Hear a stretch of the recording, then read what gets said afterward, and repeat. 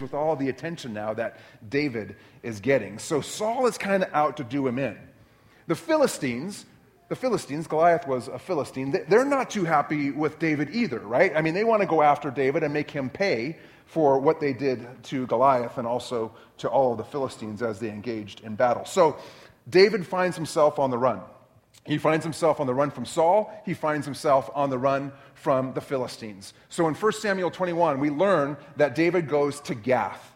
And in Gath, he encounters this king named King Achish. Now, historians look back at this and say that commentary at the very beginning of the psalm was added some years later, it could be many hundreds of years later, and they maybe made a little bit of a mistake. Because in the introduction it says Abimelech, but then in 1 Samuel it says Achish. Well, how do we overcome that? There are some interesting kind of roots to the Hebrew language that maybe could say that that name means the same thing. Or somebody just made a mistake. Just didn't get the history quite right. But in any case, he finds himself in Gath, and he now encounters this King Achish. David thinks he can go into Gath and be incognito, that nobody is going to recognize him. He's not like a Kardashian in his fame yet, right? Or at least he doesn't think so. But King Achish recognizes David as the one who defeated the Philistines. In fact, there's a section there where it says, aren't you David, the one who slew thousands, not just hundreds, but thousands? And so now David realizes, oh my gosh, I've been found out. They know who I am. And now he becomes very afraid of King Achish, because Achish has this nice kind of treaty going on with the Philistines. So he's thinking, boy, I can't go anywhere that's safe. So what does David do? How is he going to get out of this situation? Well, here's what he does. He feigns madness. So what David does is he starts going to all the doorposts and all the windows, and he stands at them very, very close, and he scratches at them with his fingernails. And then he allows all of his spittle to just drop down from his beard. So he's sitting there at the windows and the doorposts, garbling gibberish, and all this stuff is dropping from his beard, and he's scratching at the doorpost, leaving marks with his nails. Now, if you saw somebody doing that, you would probably assume that there was some kind of mental illness happening, right? It's exactly what King Achish says. He says, whoa. Okay, this guy is clearly not right. And so what does he do? He banishes him. So then David flees and he goes to a cave, and he takes refuge in a cave with this growing band of rebels that are now following him, and he has been delivered from the Philistines. He has been delivered for the time being from Saul. He has been delivered from King Achish, and he finds refuge in a cave. Now, what we're going to do is dwell in this psalm this morning. So as we hear these first verses, hear them in the context of David, who is now praising God in retrospect, thinking back on this particular event and saying, God has delivered us. God has delivered me from all of my troubles. And he's praising God for this. So as we engage with the text, we're going to break it down into chunks. In fact, this first chunk is a beautiful way to have what we call a call to worship. When we gather as Cairo, we almost every time we gather have a call to worship, where we recite some text or we recite a call to worship that prepares our hearts to receive God and to receive God's word. And so as we dwell on the word today, I will read it, and I just want you, it'll be up on the screens too, but I want you to just hear it. If you want to close your eyes, you can do that too. You can just hear it. I want to read it and then give a moment to reflect. And then I'm going to ask all of us to stand and recite it together as our call to worship. Pray with me before we get into the text this morning. Lord God, we are grateful.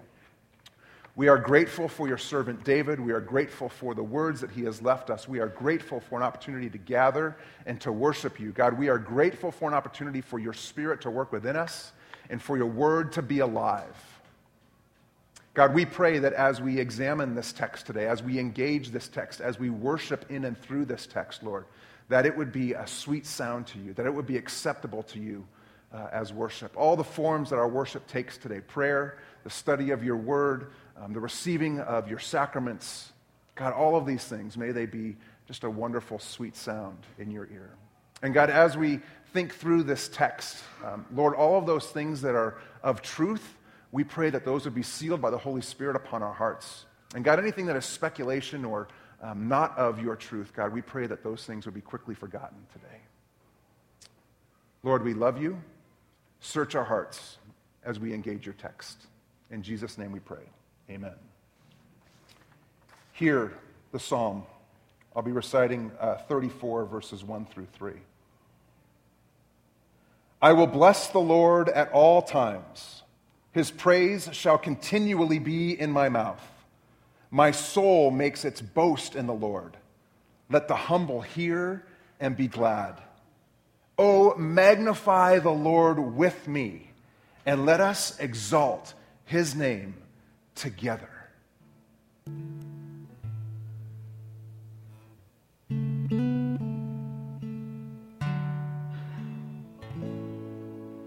Let's stand and recite that together, shall we? Let this be our call to worship this morning. I will bless the Lord at all times. His praise shall continually be in my mouth. My soul makes its boast in the Lord. Let the humble hear and be glad. Oh, magnify the Lord with me, and let us exalt his name together.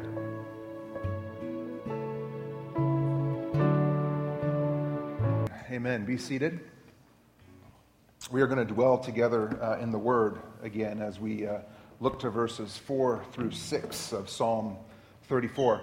One of the things that we do at Cairo every time we gather, a couple of the things, is we follow somewhat of a liturgical format. In the 2nd and 3rd centuries, there was a gentleman by the name of Hippolytus. Love that name. I'm going to name my next kid Hippolytus. And Hippolytus came up with a format for worship of the early Christian church. There were certain things that happened at every gathering of the early Christian church. Prayer, of course, was part of that. Thanksgiving, the taking of the sacraments, the receiving of the sacraments, and the sharing of peace among each other. So we're going to do that after we hear this word today. So as I read Psalm 34, verses 4 through 6, David writes this in the first person. What I'd like you to do as you hear these short words, it's a short section here, is close your eyes if you can, or ponder what it would be like for you writing these words. Let the first person be you as you hear these words. Listen to the word. I sought the Lord, and he answered me, and delivered me from all my fears. Look to him and be radiant, so your faces shall never be ashamed.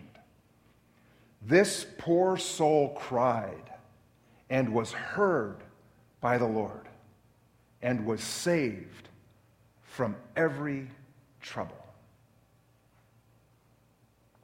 Let us stand and let's offer each other a sign of peace. And as you do that, as you turn to somebody near you and offer them a sign of God's peace, I want you to do this.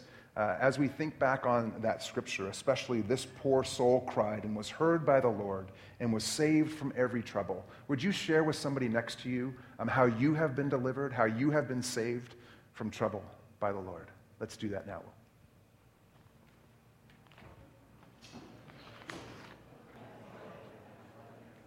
One of the practices of dwelling in the Word that is so helpful, that's harder to do in a format of a corporate worship, but I encourage you to do this in your small groups, is to select a section of Scripture. It can be an entire psalm. You might even do this with Psalm 34 this week. And have one person read it, and then give a few moments to dwell within the entire psalm, and then break into groups of two and share with each other what were one or two things the Spirit was speaking to you about as you heard that psalm. And then when you come back together, have the person that you spoke with report to the group what you said. That way you're engaging and listening with each other, and then you have a communal discernment of how the Holy Spirit is speaking to each person that is then shared with the group. So I encourage you to do that. In a format like this, it's a little bit more complicated to do, but it's a great, great exercise. Another thing that we do at Cairo, virtually every time we gather, is we recite the Lord's Prayer together. Which is such a beautiful thing to do. It's the way God taught us to pray. It's a wonderful thing for a group to do together. A lot of times, I think, in our Christian walk, we tend to get into this mode of it being all about Jesus and me. And yet the Lord's Prayer starts with that beautiful first word. It's probably the most important word that exists in our Christianity, and that word is our. Our Father. Our Father. Yes, he's my Father, but he's our Father. He's my Father because he's our Father. Beautiful, beautiful words. And oftentimes what can happen as we worship is we will go around and we will share different ways that we would like to be prayed for, whether those are needs or whether it's thanksgiving and so forth. Another thing that can be great for you all to do in your small groups. And I know that prayer is such an important part of New Community, so I encourage you to remain in that. Before we receive communion this morning, let's stand together and recite the Lord's Prayer. It'll be on the screen here. There are different ways of praying this prayer, so we'll pray it this way today. Our Father, who art in heaven, hallowed be thy name. Thy kingdom come, thy will be done, on earth as it is in heaven. Give us this day our daily bread, and forgive us our trespasses, as we forgive those who trespass against us. Lead us not into temptation, but deliver us from evil. For thine is the kingdom and the power and the glory forever and ever. Amen. Amen. You may be seated.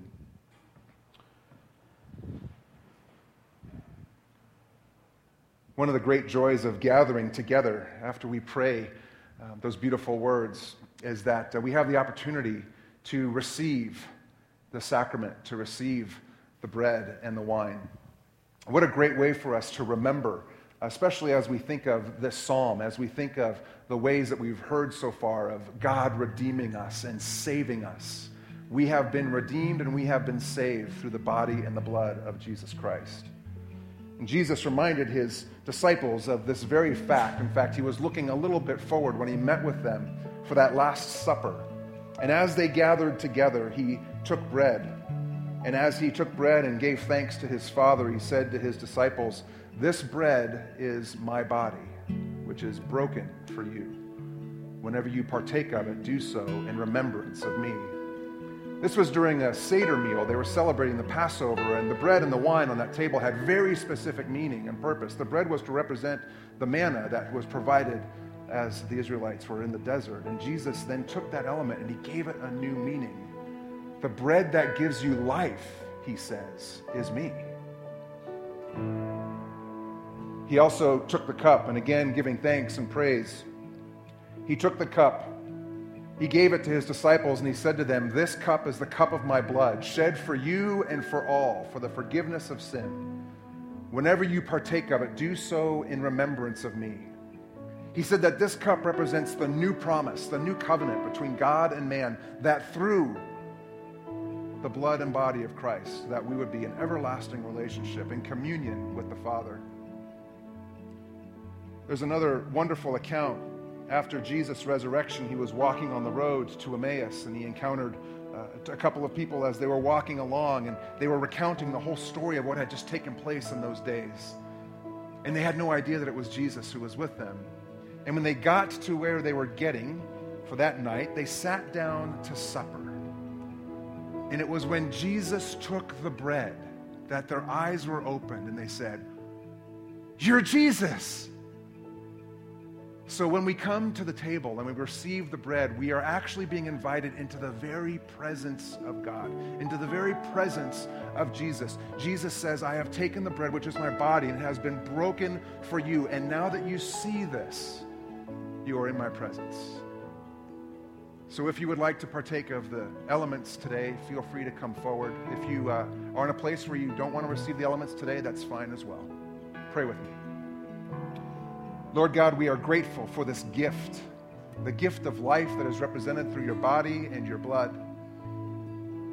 God, we pray that as we come forward today, that we would be nourished with all the nourishment we need to go forth from this place through these elements to serve and to love in your name. God, we are not worthy on our own to receive you, but your word has truly set us free. May we be free indeed. In the name of the Father, and of the Son, and the Holy Spirit, we pray. Amen.